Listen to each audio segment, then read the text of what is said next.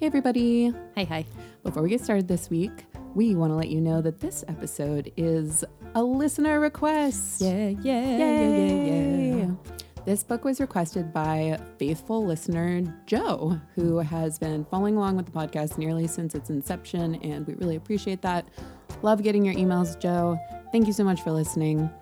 If you have a request, if you have a book that you'd like us to cover that you think fits even roughly into the YA fantasy genre, because as you'll see, this book doesn't completely fit, but we wanted to do it and we were into it. So let us know. You can get in touch on our website, dragonbabiespodcast.com, on Twitter at dragonbabiespod, or Instagram at dragonbabiespodcast. Or you can just email us at dragonbabiespodcast@gmail.com. Yeah, and we've got a couple other listener requests in the pipeline, so keep watch for those episodes and make a recommendation because we will do it eventually. Thanks, guys. Now the episode.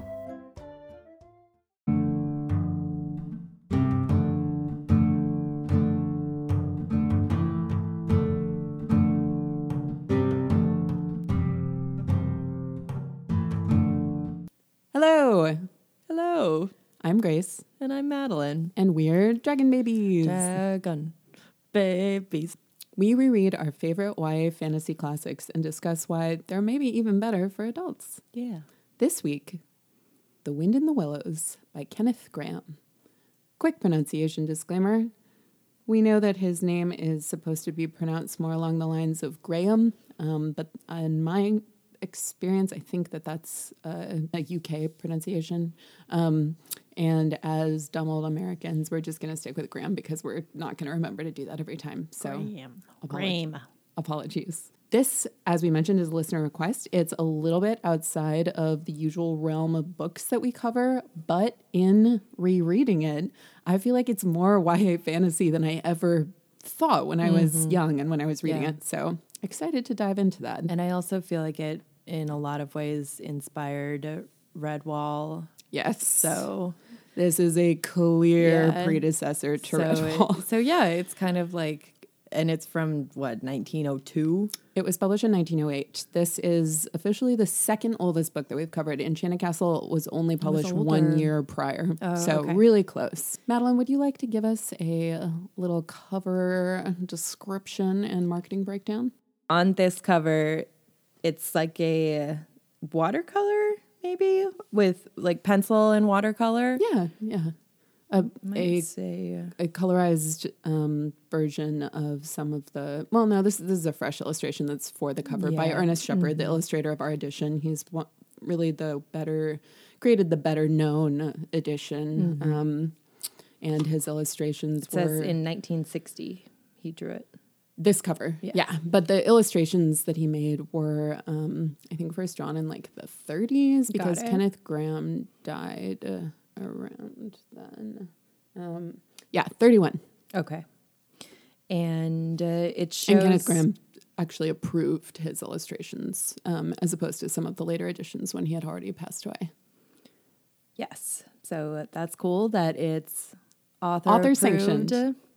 And on the cover there is Rat and Mole are in Rat's boat. Rat is a water rat, as we find out. Not a sea rat. Once he meets another rat, then he gets an adjective. Otter is in the water, kind of peeping up over the edge of the boat. Otter's looking real cute. You can see his little nose. It's adorable. Yeah. He's the only one without clothes on. I know, yeah. Which I guess makes sense. If you're spending all your time in the water, like clothes would be incredibly annoying. And then there's Toad. He looks like he's pulling on one of his yellow gloves. This driving. Is like the cutest picture of Toad. Yes. And there's old Badger who, just looking at him, I feel an English accent in my head because he looks incredibly... And a thick fog of wisdom. Yeah. He's got a walking stick and his nose is up and he's got his jacket and his vest. It really wonderfully captures the nature of each of these 5 characters in a single image. So I really appreciate that. Yeah. And some of the lovely countryside. And too. It's a really pretty cover. It's very fitting for the book. I mean, it was done by the original artist. Yeah. So, of course, it's going to be pretty unique, I think. Perfect. When I think about older books that have been re-released, I think a lot of them tend to get new covers. Yeah, which is, the publishing house is like, oh, we have to make it modern for a modern audience. It's like, no, just stick with the source material if it's right, totally. And since this is a very well-known classic, I think it gets a bit of preferential treatment in terms of keeping things the way that they were intended. Yeah. Back of the book. Since its beginnings as a series of stories told to Kenneth Grahame's young son, The Wind in the Willows has gone on to become one of the best-loved children's books of all time. The timeless story of toad, rat, mole, and badger, brought to vivid life by Ernest H. Shepard's illustrations, has delighted readers of all ages for more than 80 years. That's it. Great. It says The Wind in the Willows, huge at the top. I know, it does have even bigger than on the cover. It does have a very imposing air about it, and this is one way in which I think the marketing of classic literature can actually turn young readers off, because it looks like it's going to be more austere and difficult than it actually is. And the huge typeface, the loftiness of the blurb, and like the importance of the work just all kind of comes together in my mind to turn me off. That's how I was when I was young too. Yeah, no, for sure. I would have looked at this when I was young and been like, ugh. Even though the cover is delightful. Right. It's just the huge block text that makes it. Yeah, you're right. And as a lifelong fan of Beatrix Potter, A.A. Milne's work, I love little animals wearing clothes and wandering about in gardens and forests and whatever they want to be doing. That's definitely my genre. What's not to like? So, yeah, I guess I'm kind of veering into old and new impressions. But before we do that, I'll do a really quick summary. Because it's a fairly simple story. And I think you all know what happens in The Wind in the Willows pretty generally. I mean, this is a very famous, beloved book. And I mean, this has been Disney-fied. Yeah. Like the zeitgeist is aware. A more effective way than the Black Cauldron was. Yeah. Also, a much older work. Okay, so The Wind in the Willows is set in Edwardian England on the River Thames, in the Thames Valley, somewhere west of London. And it's about a group of anthropomorphized animals who live on the river and about their general exploits. There are different character types. There's the mole, who is kind of our everyman, and he's new to the river and is exploring things and figuring out what this animal society is like. And he has anxieties. He has a lot of anxieties. I really felt a kinship with the mole. You do. Yeah. You are a bit like Mole in some ways. Yeah. Mole's best friend, Rat, who lives just off the river and is very good-natured, cheerful. He's always down to help his friends. He is interested both in tending to his home and being on the river and exploring and seeing what's out in the world. To a point. Yeah. And he's kind of like just the, good buddy sidekick guy to everyone else on the river. Then the next major character is Toad, who is a jerk. Really awful little monster who is super self-centered to the point of causing bodily harm and physical property damage. But he has his moments as well. He loves his friends, and he can come around and realize that he's been a fool, a braggart, or just a dangerous driver. A really dangerous driver and a car thief. And Toad is also very wealthy, for reasons that we don't fully It's his daddy's money. Yeah, but I mean, where did his dad's money come from? Yeah, I have no idea. We'll talk more about this. Then we have Otter, who's more of a minor character, lives on the river, kind of comes in and out of certain exploits. He's carefree, as otters. He is carefree. Yeah. And then the other major character is Badger, who lives in the wild wood and only ventures out when it suits him, but ultimately plays a really big role in the overarching conflict of the book, and the eventual resolution when he helps them kick a bunch of weasels out of Toad's mansion and throw a banquet to celebrate them returning home. Well, he forces Toad to help him celebrate the banquet. Yeah. And that's really all you need to know, I think, is the cast of characters. It's really, the book is told both through a series of shorter kind of vignettes that just talk about isolated kind incidents. of episodic. Yeah, isolated incidents in the animals' lives. But then also there is a through line of essentially just everyone dealing with the fallout from Toad's decisions. Or like watching Toad escape from prison and find his way home. Yeah. And it's great. Obviously, this is a wonderful book. It's incredibly charming. It's beloved by the world. Yeah. It is funny. It's charming, like you said, like just so, it really draws you into its world. It's very pleasant. So lovely. We wanted to do this to usher in spring because we here in Seattle, the cherry blossoms are blooming. The scent of flowers is just constantly on the air. If you've been to the Pacific Northwest, you know that there's just this strange event that happens at the beginning of April, end of March every year, which is the air becomes super fragrant because everything just explodes into bloom at once. And I bought a bottle of 300 allergy pills. It was the cheapest one by unit. I'm trying to paint a picture of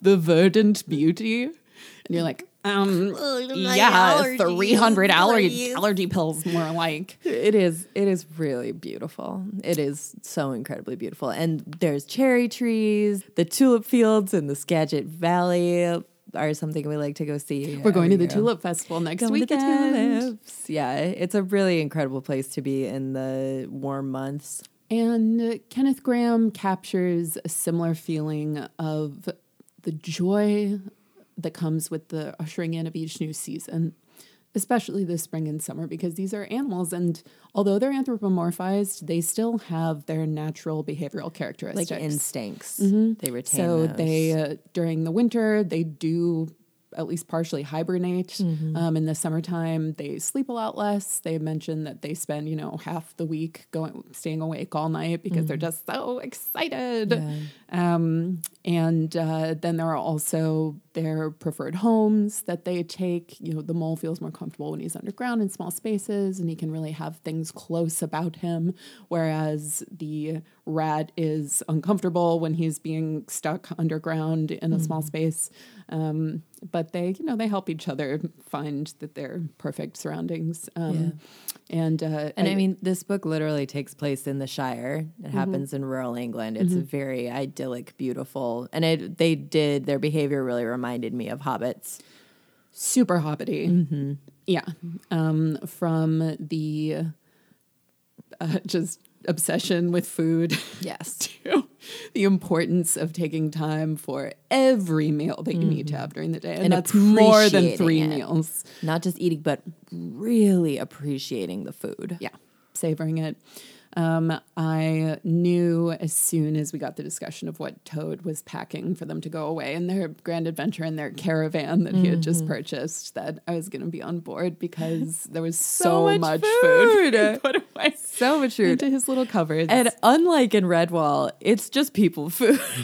It's just like really savory, lovely British countryside food. There's no it's not seed and nut based, right? Or fish for their only protein. They do talk about birds eating insects. Yeah, they do. Because there's a class of animals in this book that aren't anthropomorphized and that they eat. Yeah, they eat pork. These little animals do, and beef.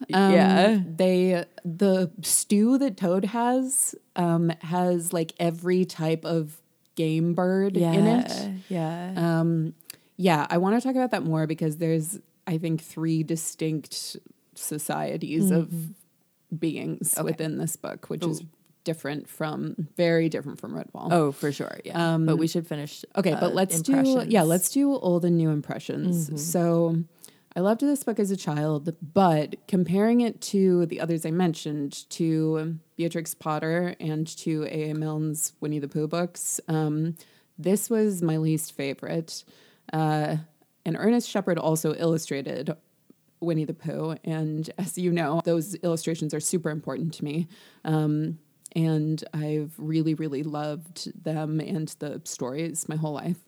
I would read Winnie the Pooh and Beatrix Potter's books endlessly. Like, I've read them hundreds of times.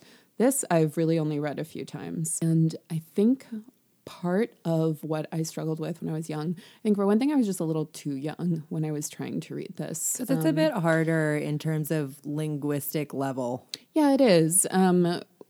Winnie the Pooh and just Beatrix Potter's tales are written for a younger reader. The sentences are just shorter and simpler. There's less kind of exploring of the pastoral beauty. I don't think there's really any of that. There's a little. But that's another way in which this reads more like Tolkien. Yes. A lot of discussion of why the surroundings beauty is important. And that's something that you can appreciate much more as an adult revisiting. Because I was actually falling through and picturing it instead of as a child just kind of being like, yeah, okay, like it's a field. Yeah.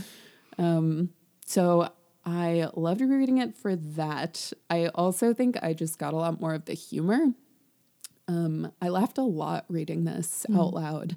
And some of that was from the juxtaposition of the illustrations with what was happening in the story. The illustrations are really great. Especially Toad's facial expressions are so perfectly captured. Just ranging from his outrage when he's in his washerwoman outfit. Yeah.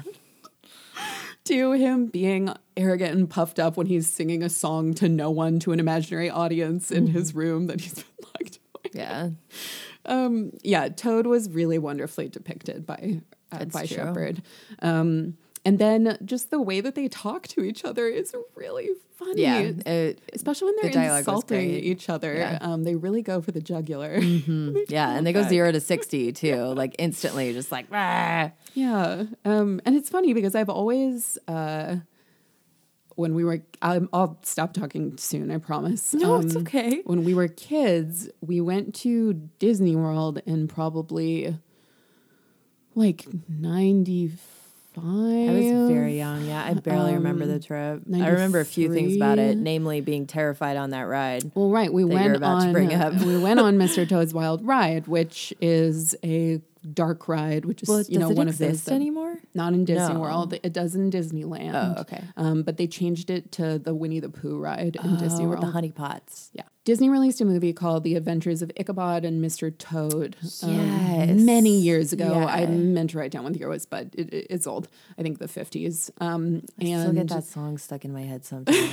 Ichabod from sing-along songs. Yeah. And half of it was about Sleepy Hollow, and the other half was about Mr. Toad. And it's kind of his through line story pulled out of Wind of the Willows and then just heightened for drama and adventure.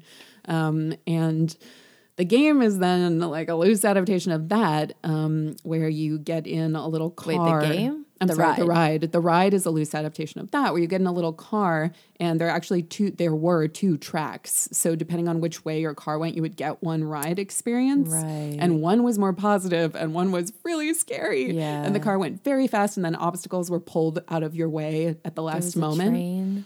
And then you go into hell at the end of the ride and see the devil. And it really freaked me out when I was a kid. So I didn't remember those details. I just remembered being terrified. Maybe I was too young to It's fast moving. It's all in the dark. It. You know, it's one of those inside rides. Yeah. And the hell part really scared me because No way. What? Oh, just eternal damnation. Kids shouldn't be scared by that. But I was really preoccupied with religion when I was a child. Really weirdly religious children. Yeah. So I talk about this and how it's kind of connected to our love for fantasy in the introduction to this whole show. So if you haven't heard that, go back and listen to it. I won't go on about it at length now. But I was really scared about even a representation of hell, and it really, really bothered me that the ride ended that way. And then I think I added a fear to the book itself, even though I had read it before. But then I was scared to go back and revisit it. Yeah. Okay. I think I was probably like 7 or 8 when we went on that ride. Yeah, so I would have been like 5. Yeah, so I think that Disney has actually made me dislike the book, or made me dislike it when I was young. And I'm really happy to revisit it now and see it for what it is, which is a lovely, peaceful, sweet tale about little critters in the countryside. Yeah. What are your old and new impressions, Madeline, now that I'm finally done? So I don't think I ever actually... Is my volume okay? What are you doing? I'm just going back to the episode. Okay. Yeah, you just moved, so I want to make sure. That's good. So I don't think I actually ever read this myself. I'm pretty sure it was read to me. Like, I think Mom read it to us, or maybe just to me even. Because I kind of remember having experienced it. Mostly I remember how terrified I was of the ride, but I was really, really young. So I think that, like, I received it as a classic because Mom was like, oh, you should, have this read to you because it's a really great book to read to kids. And haven't really experienced it since then. I do have a very vague memory of the movie, mostly just of that one song because it was in a sing-along, I think, that we would watch a lot. But that was about it. Yeah, we didn't have the movie itself, and it was actually released for television when it came out. Yeah, and then that's why it was like they packaged it for home feature. video once VHSs became popular. Yeah, and I remember being really scared by that movie too.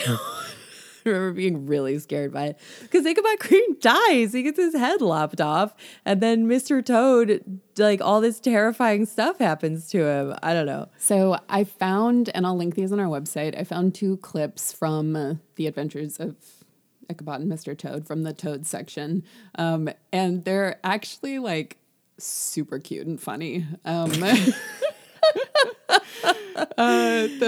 The first is him seeing a motor car for the first time when he's fallen in the road, and his eyes get all swirly and he starts pooping up and down. He gets really excited, and it's great. And then the other is of them attacking the weasels in the mansion, and in the movie it became a huge chase scene with a big battle, and they're trying to get the deed to the house away from the weasels, I think. So this piece of paper keeps switching hands, and it's very like Tom and Jerry style, and it's really fun.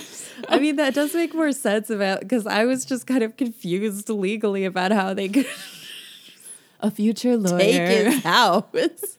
I only had vague memories of it, mostly from media besides the book. But I listened to it, a little bit of it, of an audiobook that I found for free because it's public domain. And the audiobook, you don't have to cover your tracks. It's okay. And I'm also allowed to listen to things at work. I wasn't. Oh my God, Madeline. No one is going to get you in trouble. Don't report me to the ethics committee of the WSBA. Okay.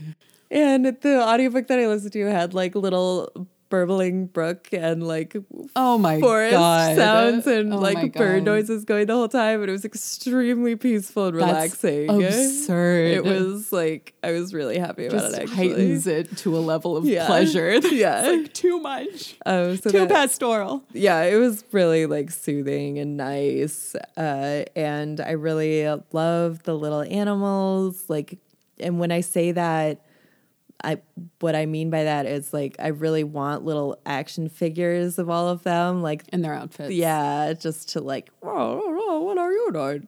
To play with them like the 27-year-old woman that I am.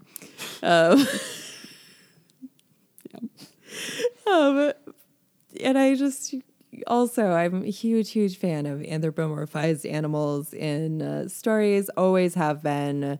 There's a lot of books that I've read where animals are the main characters. I just think it's such a fun way to do things, and I always enjoy how the author deals with tying their animal characteristics into their more human-like anthropomorphized form and lives. So that was really fun. I really enjoyed rereading it.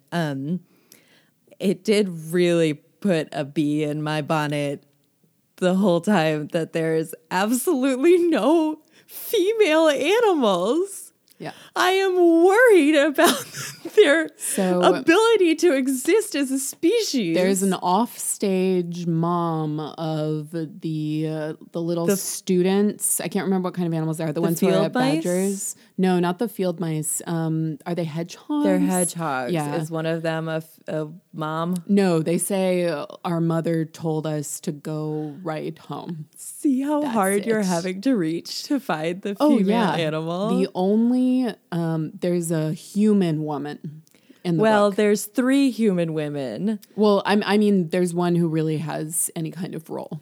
And it's pretty abbreviated. Terrible. She's the woman who all Toad says of her. I mean, not that I expect Toad to describe anyone nicely, but he just keeps talking about how she's fat and has mottled hands or mottled arms or whatever. Well, and then there's the daughter of the jail keeper who helps Toad escape. Because and then there's she's like compassionate. Right. And then there's the washerwoman who gives Toad her outfit. Yeah. I think the jailkeeper's daughter gives us interesting insight into the connection between humans and the standing upright talking animals that live in the world. She keeps pets. Because she keeps pets, but she keeps pets that are of the non-intelligent animal like dumb group. Animals. Like she has a bird and she has squirrels. Yeah. I don't think there are any squirrels that speak anywhere in the book.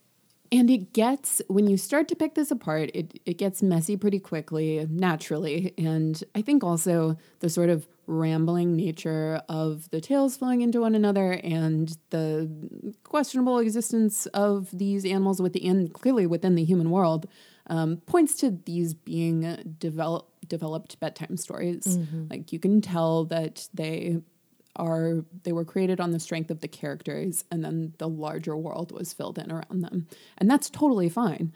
I love stories, really popular fantasy and fiction that's created from the author's bedtime stories that they told their kids. All of Roald Dahl's books, for the most part, are that. Mm-hmm. And that's just that's what's going to happen if you didn't start out with like a map to figure out where everything was going. Like if it's just born from anecdotes, of course it's going to be a less, well thought out and well plotted world. And the book, it does buy into that. Like the book's not trying to pretend like it's carefully plotting out all of this, because there are a lot of things that are kind of paradoxes or don't really make sense. There are moments of great conflict between the animals and the humans. There are moments when the animals seem like they want to avoid the humans entirely, like that one chapter that's kind of short, or maybe this is when they go into the wild woods, when Mole and Rat are walking in the winter and they look inside the windows of some houses that humans are living in. And they kind of see how warm and cozy it is inside, but they're really careful about alerting the humans to them being there. And that comes early on in the book. That's the first exposure to humans, I think. So that depicts a world in which it's they have to stay underground. They don't want the humans to know that they're intelligent. Right. But then there are moments like Toad being put into the criminal justice system, the human criminal justice system. And I'm pretty sure kept in the Tower of London. He says that he's in the most secure prison in all London. Of England. And Toad is also expressed to be the same size as humans. As a woman. Yeah, as a little old woman. Yeah. Yeah. And Toad is very large, as you can see in comparison to humans in the illustrations. Right. But then you look on the cover and he's the same size or in any of the pictures, he's roughly the same size as the rest of the woodland animals, who seem, in correct proportion to each other. But yeah, the way, again, it's a way in which you can really tell that these were stories that were told and then sort of stitched together. Well, and what I wanted to talk about is it's in stark contrast to Redwall, where there was maybe some kind of human presence on that in that realm, just in that society. But not currently. But there's only hints of that. Yeah. And you and I had an argument very long time. In our Redwall My episode. mom listened to that. Our mom listened to that, but she agreed with me. So... So if you guys are interested, listen to our Redwall episode. It's a mess of an episode. Listen to us fight. Yeah, check it out. Yeah, because there it's unclear whether the animals are living in human-sized buildings or animal-sized buildings. Here, it's really clear that they're living in animal-sized. But they also talk about how humans carved out some of the tunnels, for example, where Badger's home is. And Toad does not live. And Toad lives in a full-on mansion. Like, it wasn't built by Toad hands. Right, whereas, like, Badger lives in a burrow that's, like, nicely... Most of them live in, like, hobbit hole type things. And with Rat. Yeah, which is more normal for an animal. But, yeah, Toad just lives literally in a giant house. And they house. have things like silverware and furniture and windows. I mean, it's not to the level of an actual... mole hole. Right. That's why I say more like a hobbit hole, because it is more, it's not like a actual dirt burrow. Yeah. But I mean, I liked this approach. I liked saying, okay, humans are there, but I also want intelligent, upright, dressed animals to coexist with them. And I'm not going to worry too much. Just go with it. Don't question it. Yeah. That's the vibe. Put them together. I loved Toad's time on the barge with the woman that he hated and maligned so much, because once he reveals himself to be a toad, she treats him as if he is a common vermin who hasn't just been conversing with her and, passing the time and boasting about his laundry skills. And she says, "Oh, an icky toad, not on my barge," and throws him off. And a lot of times, like, people... And treats him like an animal. But, like, people don't recognize Toad as a toad. They think he's really an elderly woman, so that also freaks me out. And then Mole also uses the same disguise, but that's to the Stoats, I think, at that point when he says that he's a washerwoman. I love how the washerwoman disguise gets used by so many different characters. An important item. The disguise is super cute too. The high value item. Black hat sticking up over Toad's head when he has his little dress on. Mm-hmm. While we're talking about the total absence of women in the book, when Toad is dressed as a woman, it becomes clear how awful it is to be a woman, a human woman in that society. Yeah. And Toad is so uncomfortable just getting out of the prison because every guard is like making comments at him. Mm-hmm. And there's no real explicit details on what those comments are, except for at the very end when the guard is saying, like, won't you stay with... a pretend passionate embrace that he's trying to make to her. So clearly they're all treating her like, oh, she's an ugly old woman. Like, of course, we're not actually flirting with her, but they're saying things that are making Toad uncomfortable and that I'm sure the woman didn't appreciate. And Toad just keeps commenting on how he needs to get out of the disguise of someone who's like very popular around the area. And just seems like a total nightmare. Yeah. I mean, obviously, like 1900, not a good time to be a woman. Better than some. But the reason, with my cynical but informed by the actual society that I've experienced and others have experienced, I just felt like it was clear that Kenneth Grahame didn't really care about women. Yeah. And why should he? I mean, I'm not excusing it, but I'm saying, of course, he didn't care about women. Like, he had no reason to, but it really just, like, and the thing of, like, he was telling stories to his son, and it makes me sad that to just see this, continuation of patriarchy in play. Like, I'm going to tell you all these awesome stories about these red anthropomorphized animals, but they're all men because women can't be red or anthropomorphized animals. That's just simply absurd. So something I learned about while researching for the episode, and that I definitely want to check out, is there have been so many adaptations of Wind in the Willows since it came out, film, television, other books, plays. A.A. Milne adapted it for the stage, which is his interesting connection to the book. There have been 2 versions made in recent years. One flips the class of the animals. So instead of being wealthy and kind of wanting for nothing. Yeah, they're all so bougie. They are. They're aristocrats. Instead of being aristocratic, they are struggling to get by and to survive. And money is a huge concern. Okay. That one is... That's what I did keep thinking, like, these animals are so privileged. Yeah, so that is called Wildwood. It's by Jan Needle, and it was published in 1981. And it's a retelling from the point of view of the working class inhabitants of the Wildwood. So it's about the figures that they come into contact with. That sounds really cool. When they're in the Wildwood, and it feels, like it's a very different kind of society. So I definitely want to check that out. And then just last year, Keij Johnson, sorry if I'm mispronouncing the first name, published a book called The Riverbank. And the description I read of it just said that it reimagined Graham's work through a shift of gender. Cool. So that, I imagine, has the mothers and the daughters and the invisible females that populate this world, but that we don't see or hear from. Okay. And when you think about it, these animals, they don't do a lot of work. No, they don't do. That's why rat does some. Otter definitely. I think part of the reason why Otter isn't in the book more is like we learn how Otter is helping raise his children. Yeah, and he take care of things on the river. Actually, like got less money and more to do. Yeah, and think like the moms and the sisters, the wives. They're the ones who are doing the work to keep the society running. Yeah, so that's kind of how they're just operating in the background. Yeah, and these are just kind of Yeah.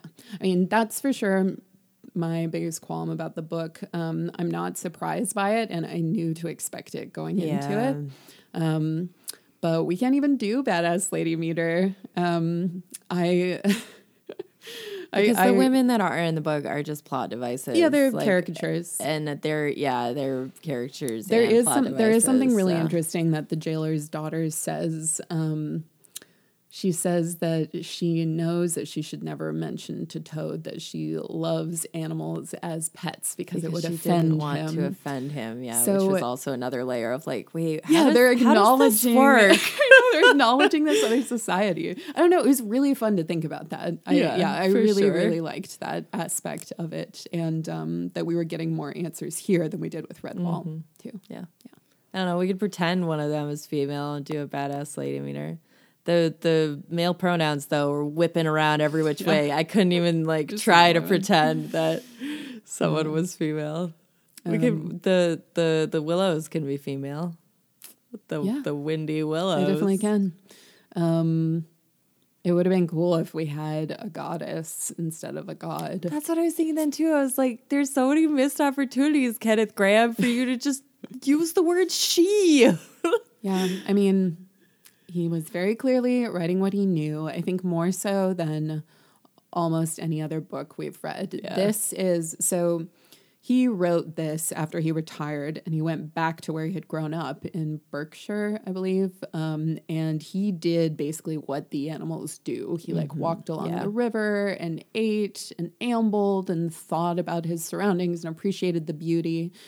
So these animals are basically him, and I imagine his, memories of being there as a child, that makes sense. With his family. So he's very clearly writing what he knows and writing his own experiences. Yeah. So I think that helps explain why there just aren't really women around, because he definitely wasn't spending time with them. Yeah. Another link to Redwall that I don't want to overlook is a badger coming in and being like a demigod. Yeah. Because the badger in the pictures doesn't look bigger, but he's larger for sure. But he's not as much bigger. Badgers are Constance, huge. The badger from Redwall, who we are referring to. Again, go check out our Redwall episode if you haven't already. But where he doesn't necessarily have the same difference in stature, he does in general wisdom. And it's so cool that Badger makes his home at the heart of the terrifying Wildwood. That's so creepy. Yeah, the Wildwood's really scary. On it, like, brings on hallucinations for the smaller animals who try to venture through it and don't know the ways of the wood and how to make their way through it. Which is another way in which their animal instincts are like coming through, that they're terrified of. Yeah. Yeah. When Mole is there, he fully feels that a predator is about to eat him. Yeah. And I think that really comes through in the way Graham describes his visions and the sounds that he's hearing. What he's seeing in the dark, dead tree branches. I love that. I love that chapter. Yeah. We didn't know much of anything about badgers in our Redwall episode when we talked about them, and we still don't. We haven't learned our lesson.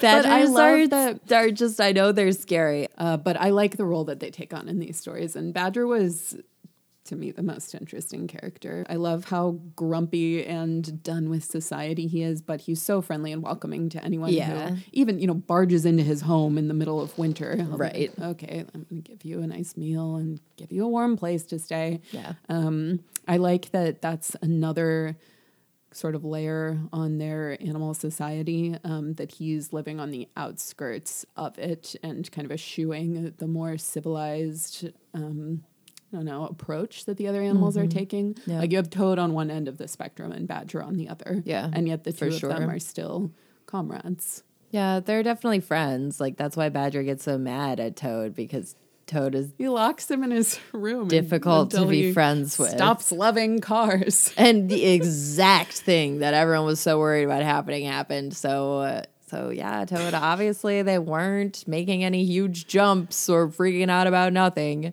I just couldn't stop thinking that Toad was such a little Trump. Like, that's the only thing I could picture. I really didn't like Toad. I know that he's supposed to be like a lovable, old, grumpy. I don't think he's supposed to be lovable. I think he's supposed to be a buffoon that you laugh at. Because in the end, I mean, Toad is nicer, but it's only so that he can get attention for being nice instead of getting attention for being a jerk. And Toad is necessary because this book needs some conflict. And without Toad, there would be no conflict. There wouldn't be any conflict. Everyone else is so loving and they really care about their neighbors and their friends.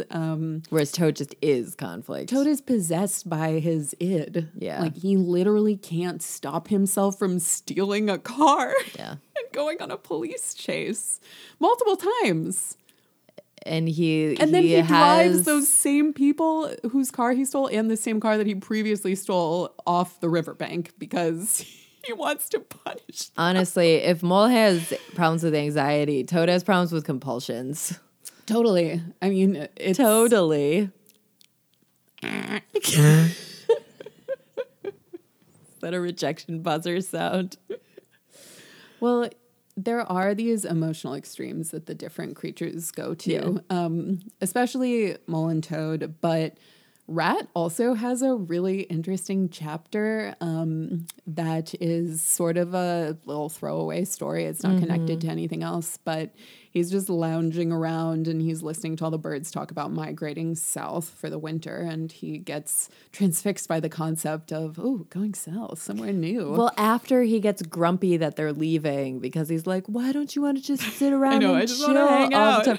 That's the point at which I was like, Fred is so privileged. Like, I just want to hang out. Why do you people have to go places and do things? And the birds are like, this is our biological imperative. Yeah. We have no choice. Yeah. And then this mysterious sea rat comes walking up the road and straight up hypnotizes him with tales of his adventures. But then the way he describes the last adventure sounds like he's describing death, doesn't it?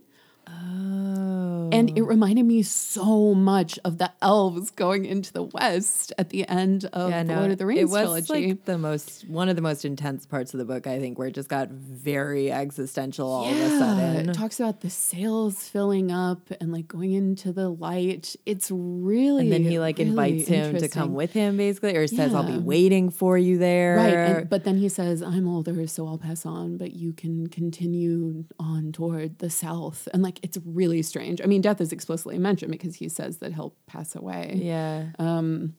And then Rat is in an altered state, and like Mole has to transfixed. snap him out of it, and he like has a seizure. Very weird. It's weird. And Mole basically quiets him by stuffing like a pen into his paw and being like, here, write some poetry. Get your creative juices going. Like, you need a creative outlet. Which is a good message for anyone. Honestly, yeah. It doesn't have to be poetry, but find an outlet. Turn to your creativity. Find a healthy outlet. Yeah, I loved that story. All of the one-offs I was actually really into. I liked the one-offs. Really liked their encounter with Pan. That was really cool. I just kept thinking of for all you Breath of the Wild fans, of the horse god, the one that's like translucent and lives on top of the mountain, but the stupid thing is only there like once out of the 100 times that you fast travel there to try and find him. And then if you try and register him at the stable, the guy's like, oh, I can't register that horse. You can't register him. You have to go at midnight. I did go, Grace. I went so many times. I tried so hard. Every hour of the day. And his face is, to me, very chilling in the same way. He feels really inspired by the great being from Princess Mononoke, who really frightened me, actually, because it just feels like really powerful and knowing in like a terrifying way, kind of like a death way. And also unknowing, too great for a human or animal mind to comprehend. Yeah. And frightening, like looking into the void or something. That's what that made me think of. Breath of the Wild, Princess Mononoke, death. And it was, thanks to the pipes that they hear and then the hooves plus Beard, it was very clear that it was Pan that they were seeing in the woods. And I think that also elevates the beauty of their surroundings, saying like, oh, it's so incredible here that the gods themselves are frolicking, the gods associated with frolicking and with nature and fertility, or just sex, I should say, are Grace, hanging out. Clean podcast. I can say the word sex. I think that's also a narrative device that makes this book more appropriate for slightly older readers, that it switches between these short stories and then the longer plot line that, carries through the whole book, because Toad first starts talking about cars pretty early on. Yeah. But then you get kind of distracted as these other little adventures go on. And I also wonder if it's kind of a nice emulation of how the different seasons work for these animals, how in the winter everything stops and they're not carrying on with the same adventures that they were when it was warmer and lighter and they were feeling, their blood boiling, making a witchy movements. Boil. That's actually, I feel like that I kind of like that. No, I did like the narrative structure. I thought it was cool. Like the animal anthropomorphic thing is confusing, but again, it's like by design kind of. And I did like the speed up, slow down, speed up, slow down. Yeah. Like it reminded me, it's like life, It is. So I thought that was cool. To the point where, with the exception of the battle climax at the end, like if that was cut out, you could almost look back at this book and be like, this book isn't really about anything. Yes, it's about, I kept thinking that. It's about characters. It's not about living. An event. It's about them living and growing and having experiences together as a group. It's more just their lives punctuated by events that happen in life. So that's why I think it's more YA than a children's book. Yeah. Because children want like beginning, middle, end, especially children now that are they want a clear plot structure. And like kids are raised on TV and there's always that's how it is. With. Yeah. And that inherently makes the story easier to follow too. Yeah. When you're a young reader. Okay, so we've covered why we think it actually is YA. Let's talk about quickly, because I know it was a long episode. Sorry guys.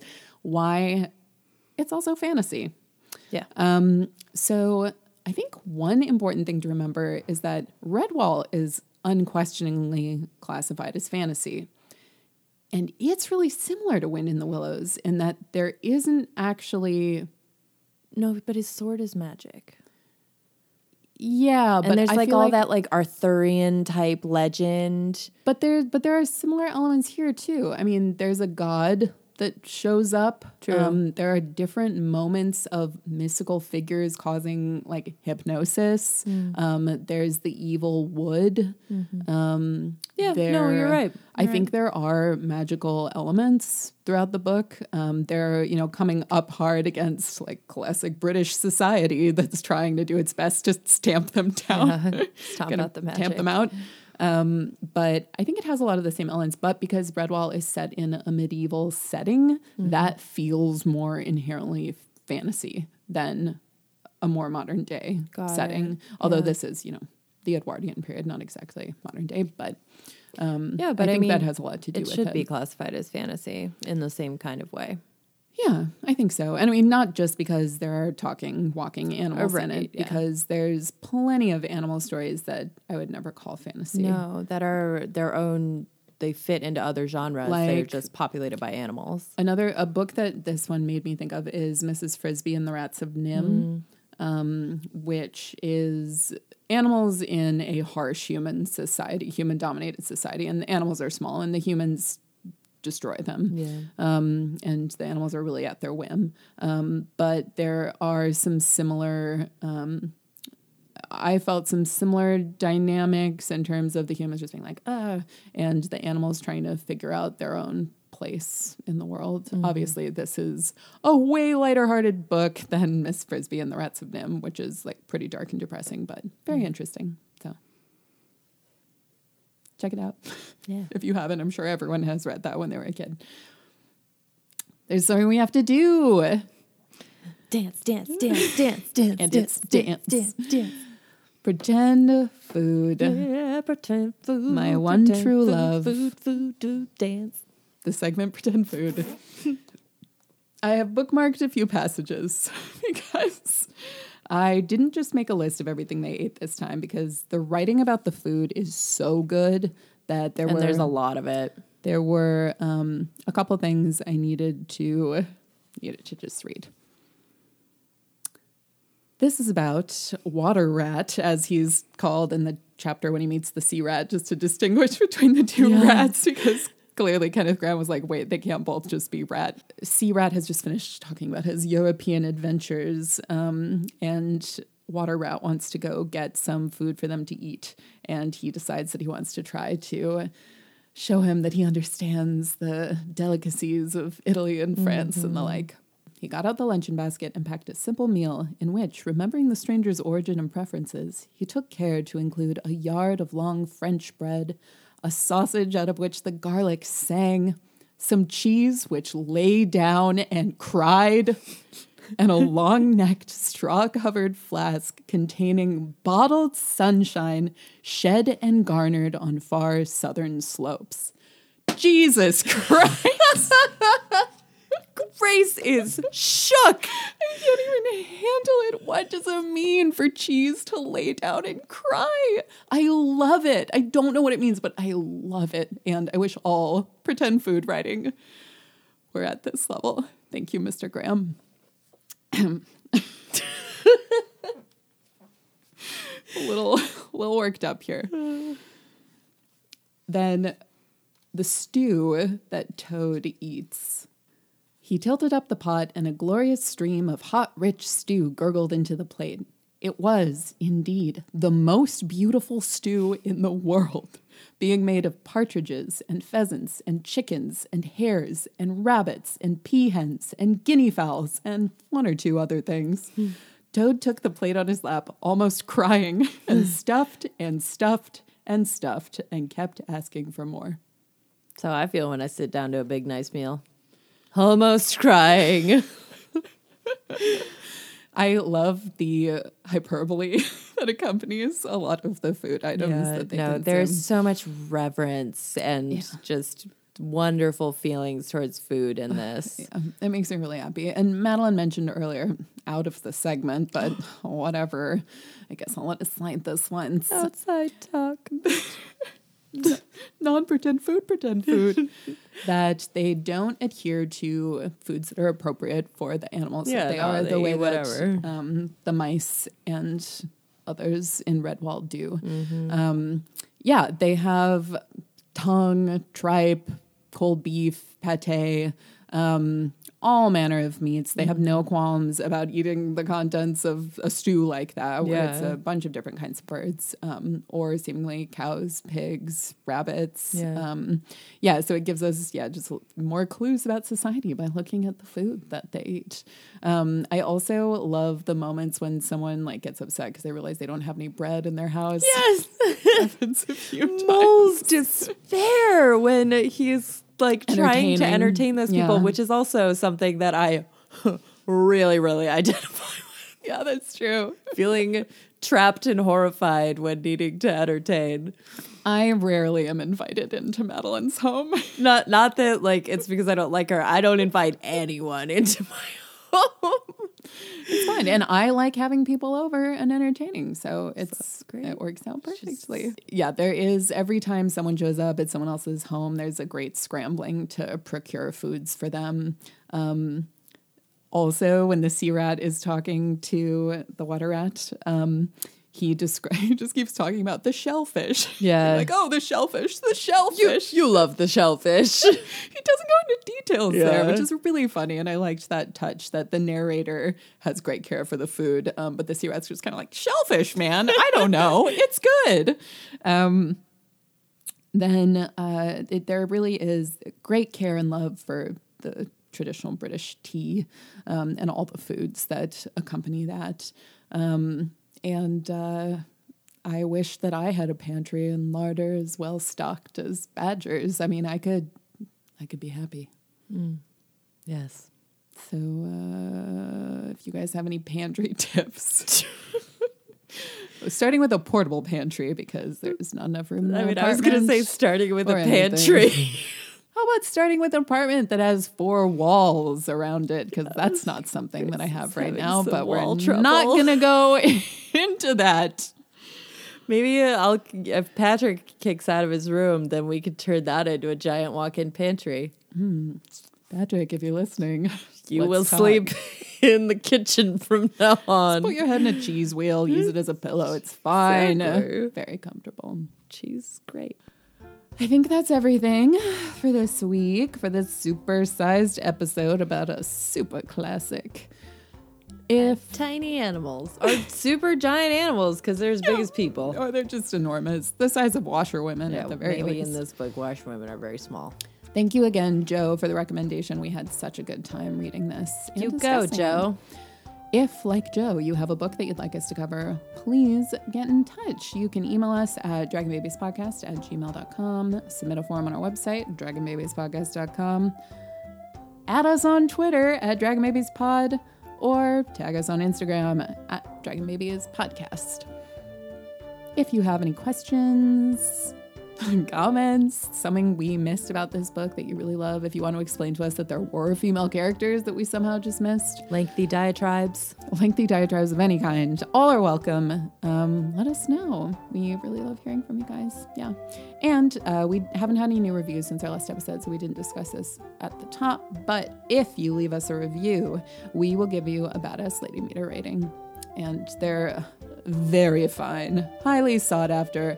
All the listeners are wanting them, so please review us on Apple Podcasts. I'm Grace. And I'm Madeline. Until next time. Bye.